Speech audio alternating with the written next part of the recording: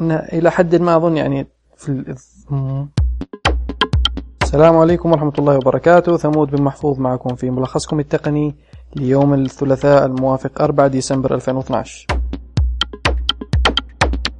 اكتشف العلماء في شركة ماكرونكس التايوانية أن تعريض ذاكرات الفلاش لدرجات عالية من الحرارة يزيد من عمرها، لأنه مع مرور الوقت عمليات الكتاب والقراءة المتكررة لذاكرات الفلاش أظن تقصر من عمرها، فإذا عرضتها لحرارة عالية هذا زي اللي يقول يعمل لها ريفرش أو يزيد من عمرها.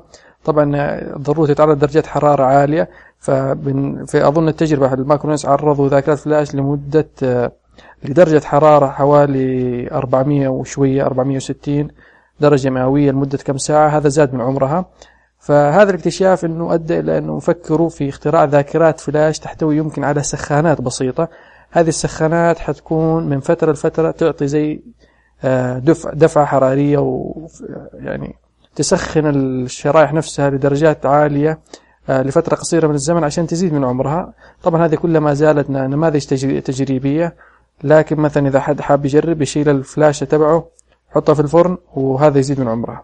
أعلن شركة نوكيا عن أنها قامت ببيع مقرها الرئيسي في فنلندا مقابل حوالي 170 مليون يورو. في نفس الوقت باعته، لكنها ما خرجت منه، هي باعته لشركة إكسيليون برضو فنلندية، وفي نفس الوقت استأجرت المبنى منه، وقالت أنه نوكيا أنه يمكن باعت المبنى وأجرته لفترة طويلة. أظن ممكن هو اتفاق بحيث أنه نوكيا تستفيد من هذه السيولة حاليا في انه ابقاء الشركة انه تعمل ودفع رواتب وغيرها من الامور، لحين انه تتحسن الاوضاع المالية ونوكيا هترجع مرة ثانية تشتري المبنى.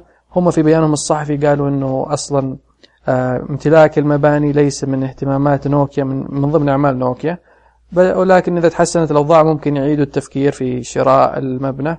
بس حاليا مقر نوكيا الرئيسي مش ملكهم، هو مجرد مبنى مستأجر. كنت امس كلمتكم انه فيسبوك يفكروا في شراء واتساب، لكن اليوم أخبار تجينا أنه فيسبوك يفكر في تغيير طريقة عمل الفيسبوك فيسبوك ماسنجر اللي هو أظن تطبيق موجود لأندرويد وآيفون إذا ما أنا غلطان، بس هو أنا عارف أنه موجود لأندرويد.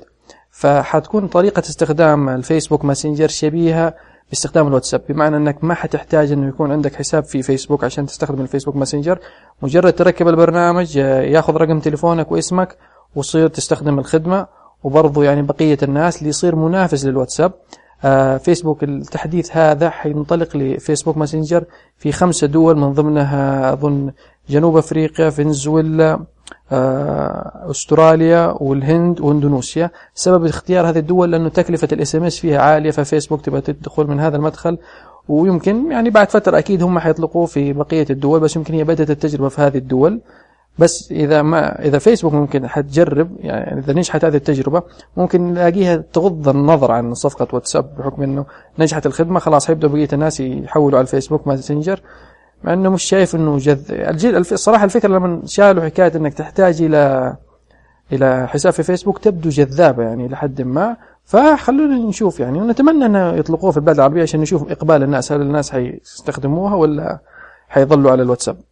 أظن كان في باحثين أمنيين كشفوا عن وجود ثغرة أمنية في تويتر، اللي عن طريق الاس ام اس إذا كان جوالك يستقبل إنه مجهز رابط أنت حسابك في تويتر برقمك الجوال، فأي شخص نحن عارفين إنه في خدمات إرسال رسائل قصيرة عن طريق الإنترنت. من ضمن الخصائص السيئة في هذه الخدمات إرسال الرسائل القصيرة إنك تقدر تغير رقم التليفون، يعني ما تقدر إنه تكون تربطه برقم معين، ممكن تحط إنه تزور تخلي إنه الرسالة مرسلة من رقم آخر. فإذا شخص ممكن حط رقم تليفونك وأرسله إلى تويتر، الرقم معروف حق تويتر، ينشر يكون بالنيابة عنك. أظن تويتر تم إبلاغهم بهذه المشكلة الأمنية، فيسبوك أظن ومواقع أخرى كان عندها هذه المشكلة وتم التعالج يعني تم معالجة هذه الثغرة، لكن يعني انتبهوا على حساباتكم. خبر قصير متعلق بآبل. نحن عارفين إنه دائما الأمور دائما تتكلم عنها آبل، شاشة الريتنا ديسبلاي اللي هي عالية الجودة اللي كشفت عنها أول شيء في الآيفون 4، وبرضه اللي هو الجيم سنتر اللي من خصائص النظام الاي او اس، اللي هو المركز حق الالعاب اللي عامل يمكن زي المكان اللي فيه العابك اللي تلعبها، درجاتك اللي حققتها وهذه الامور. فابل حصلت على براءة اختراع لهذا الشيئين، للريتنا ديسبلاي والجيم سنتر، عشان ما حد يقدر يستخدمهم في منتجاتهم وبس. خبرنا الأخير كان في واحد اللي هو خليفة بيل جيتس اللي هو ري أوزي اللي ساب مايكروسوفت في أظن 2010. دحين يقولوا إنه في شغال هو على شركة اسمها توكو.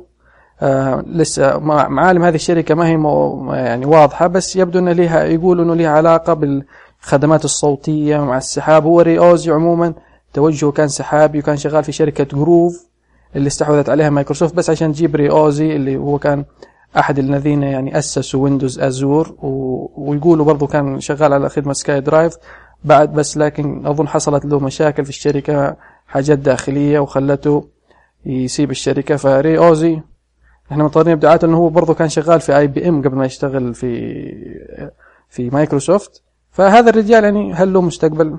هنشوف. انا عموما من الاشخاص المعجبين به، فعشان كذا جبت انه كخبر اخير ري أوزي.